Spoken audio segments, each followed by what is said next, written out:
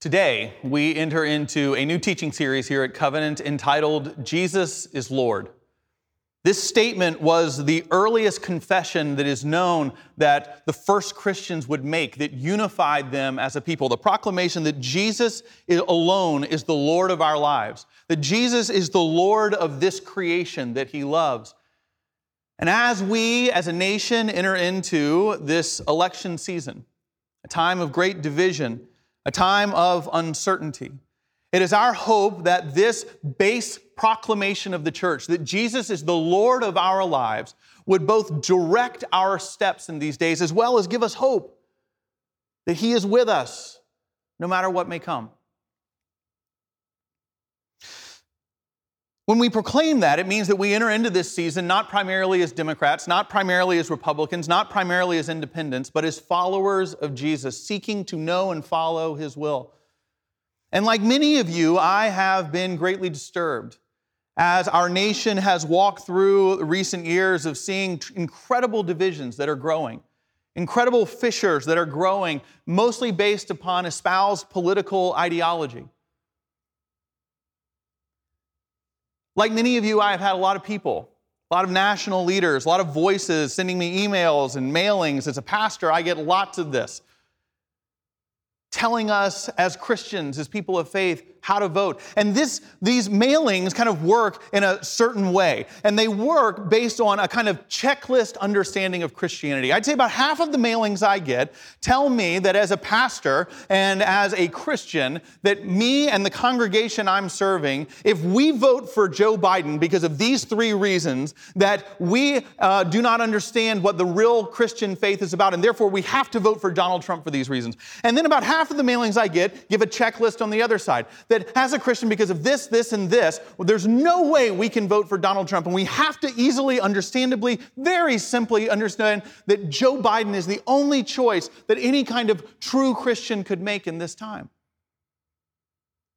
It's this checklist approach that I want us to talk about today, because the identity of both of these sides doesn't feel so much like it has theological grounding and depth as it is the talking points of the far left and the right of our political spectrum, sprinkling in a little Jesus into it and using the same talking points that we would hear out in the world.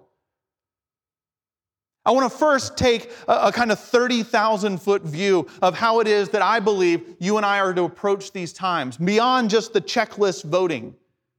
And also how it is that as we get more specific, that we are to conduct ourselves in these days. So first, the kind of 30,000-foot view. I want you to know that my own perspective on this is something that I feel very confident about in the 30,000-foot view. And there are not a lot of things I would say I would speak with great confidence in. But what I have great confidence in is that when we say Jesus is Lord, when we make that proclamation, we are espousing an idea that the kingdom of God is larger, is broader, has more depth than the American political spectrum.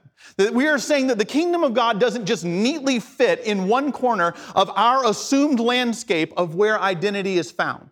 No matter how many voices on the left and the right are trying to convince us differently, the kingdom of God is bigger than the American political landscape.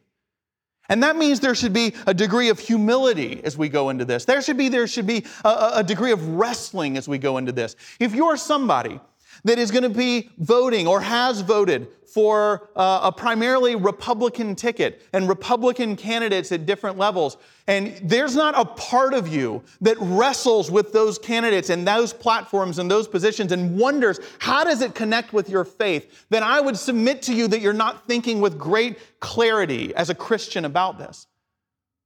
And in the same way, if you are planning on voting or have voted for a primarily Democratic ticket, and those positions that come with that, and there's not pieces of you that struggle with how that fits together with our faith, then I would submit to you as well that you're not thinking with a lot of clarity and critical thinking about how as Christians we walk in this time. The kingdom of God does not conveniently fit in one corner of the American political spectrum.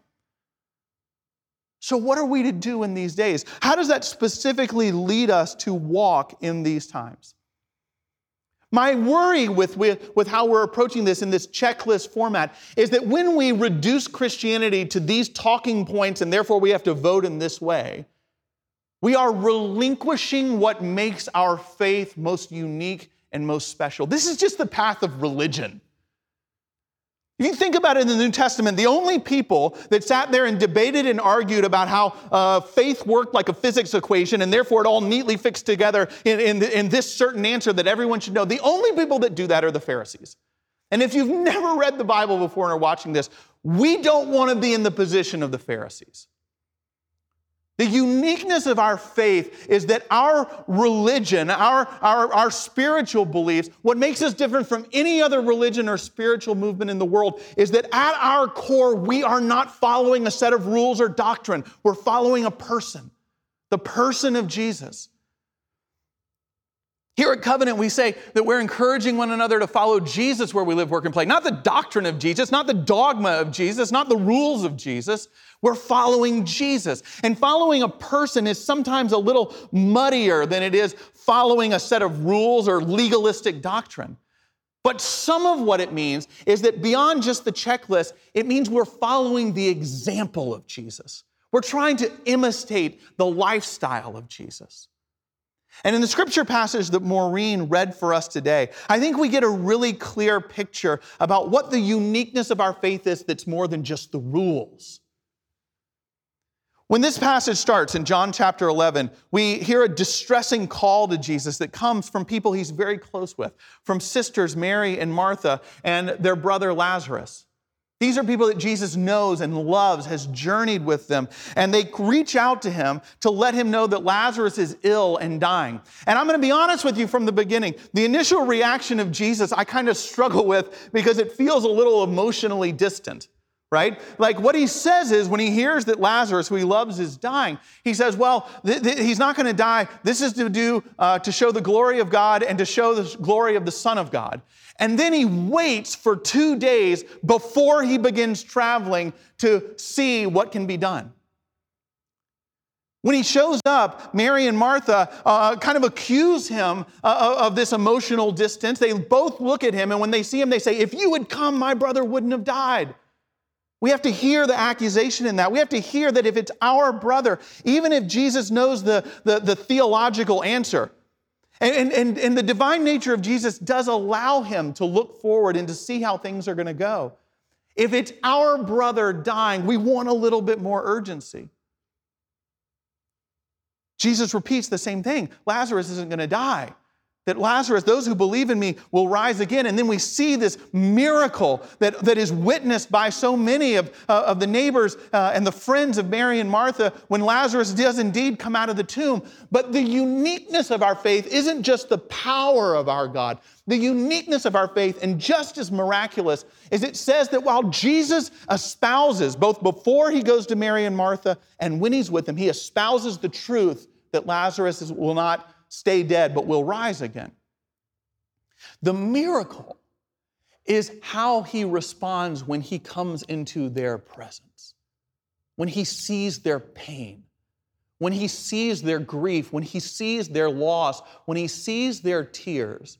It says that the Messiah, the Savior, the Word that John says was present from the creation of the cosmos and the creation of the world, that has been there from everlasting to everlasting, that power, that divine presence sees the grief of a sister who has lost her brother. And it says he was greatly disturbed in spirit, and that he then weeps. He joins them in that place of pain, this incredible intimacy that the Creator, this is what makes at our core our faith different. That the power of God is captured in a person who, in the words of what modern scholars like Brene Brown would say, empathizes. To show empathy is to have the strength, the emotional strength to get out of our own orbit and to put ourselves in the shoes of another and to see from their vantage point and let their vantage point impact and influence how we see the world. The Bible doesn't have the word empathy there, but the word that I would use biblically is very similar. It's the word compassion. Jesus exhibits compassion with Mary and Martha. When you break that word down in English, it literally means to suffer with, compassion. This is what Jesus does. He suffers with Mary and Martha. What a miracle that God enters into that space and it seems to influence the Spirit of God in some kind of way. As we enter into this election week, as we move into this divisive time, we can't just allow our religion to be reduced to the checklist that inform what we do. We have to remember that at our core, what we stand for, what we need to be witnessing for, what we need to be voting for, what we need to be hoping for, what we need to be speaking for, what we need to be proclaiming is a God who calls us into the same spirit of compassion with each other. And in our society today, that is in short measure. It is difficult to find. In fact, while we like to think that we're just moving up and to the right all the time, when it comes to the exhibition of compassion with those that are different from us, in some ways it feels like we're moving backward as a society right now. We must stand in that gap together. Take, for example, this as an illustration of that. It's not just feelings. Emma Green is a reporter for The Atlantic. And she has reported on the statistical growing trend of the enormous gap based on political ideology that is very difficult for us to bridge anymore in this country. She points to this statistic. A survey that asked, would you be upset with your child for marrying a person of another political party? Would you be upset with your child for marrying a person of another political party? This question has been a survey that's been asked every year for 70 years. And in 2019, 35% of Republicans said yes. I don't need to know anything else about them. I don't need to know where they're from. I don't need to know their value system. I don't need to know their family of origin. I don't need to know their religion. Their identity is cemented enough, if they vote for another political party, I would struggle with my child. 35%. And before anybody on the left starts getting too haughty, the report also showed that 45% of Democrats would struggle to support their child if they married a person who voted for another political party. Don't need to know anything about them. That identity is enough to cement who they are and how I think about them and how I think about the idea of whether my child could fall in love with them and have a prosperous relationship. We must be better than this. And as Christians, we have to be the ones who stand and witness to the uniqueness of our God, who steps into the shoes of another and exhibits compassion and learning and bridge building. How do we do this in this election? How concretely can we take these steps? Well, I came upon some rules for Christians in a time like this to consider how to conduct ourselves in the midst of a divisive election. And it's not my rules. I'm actually not a big rule-making kind of person when it comes to faith, but these come from John Wesley, the founder of the Methodist denomination, who was in 1774 advising some Christians in Great Britain as to how to approach a very contentious election. And he gave them 3 rules, and I would submit them that these exhibit the compassionate heart of our Creator, and you and I could apply these rules just as much, and they would be just as radical today. This is what he says on your screen. October 6, 1774. I met those of our society who had votes in the ensuing election and advised them, 1, to vote without fee or reward for the person they judged most worthy. And for number 1, this is a rule that we need to have. There is no perfect candidate. There is no perfect party. The kingdom of God is larger than the American political spectrum, but that does not give us the excuse to sit this out. We have to vote our conscience. We have to participate. We have to get involved. And how we think each party or each platform or each issue aligns with a sense of faith as led by God. But we must step in. Number 2, he says, to speak no evil of the person they voted against. That would be a radical step in this world right now. And we might look at others going, well, but they're not doing it. But we must lead in this, as our Savior does in this story. And third, to take care their spirits were not sharpened against those that voted on the other side. To take care their spirits were not sharpened against those that voted on the other side. I heard an example as we close of this taking place for a member of Covenant recently. It's a young woman who's a part of our church who, through her faith, is voting in a particular way in this election. But where she lives in Austin, the house next door to her is often put up for rental for different reasons at different times, as some houses in Austin are done. And a few weeks ago, it was rented out. And the people who were coming in there, she didn't know anything about, but as they pulled in, there was a bumper sticker on their car that made it clear they were voting for the other candidate for president than this member of our church. And she admitted to me, and I appreciated this because I feel this, I think many of us feel this in this time, what Wesley says, this sharpening of the spirit. She said that immediately it was like, oh, I see this identity. I'm on the other side. And there's a piece of me that makes a lot of assumptions based upon that. She said that a couple of days later, she happened to be in her front yard, and one of the people staying in the house came out into the front yard, and they began to talk about why they had rented this house, and she heard a bit about their story. She heard a bit about how some policies from the government had, in recent years, transformed their family business and had become more and more of a struggle. And they were trying to work through some things in Austin to see if they could make this family business continue to survive. And that was leading them to take a certain position in the election. And she sat there and said that I listened to them. And it didn't change the way that I'm going to vote, she said, but it humanized them. I actually understood from what they were saying why they were taking the position that they were. They weren't this evil caricature that had been portrayed to me that in my heart. And she said that while it didn't change my vote, and we're going to cancel each other out in the voting booth on November 3rd, it did something to my heart. It softened something that I needed myself. It humanized them. We're in an age of incredible division.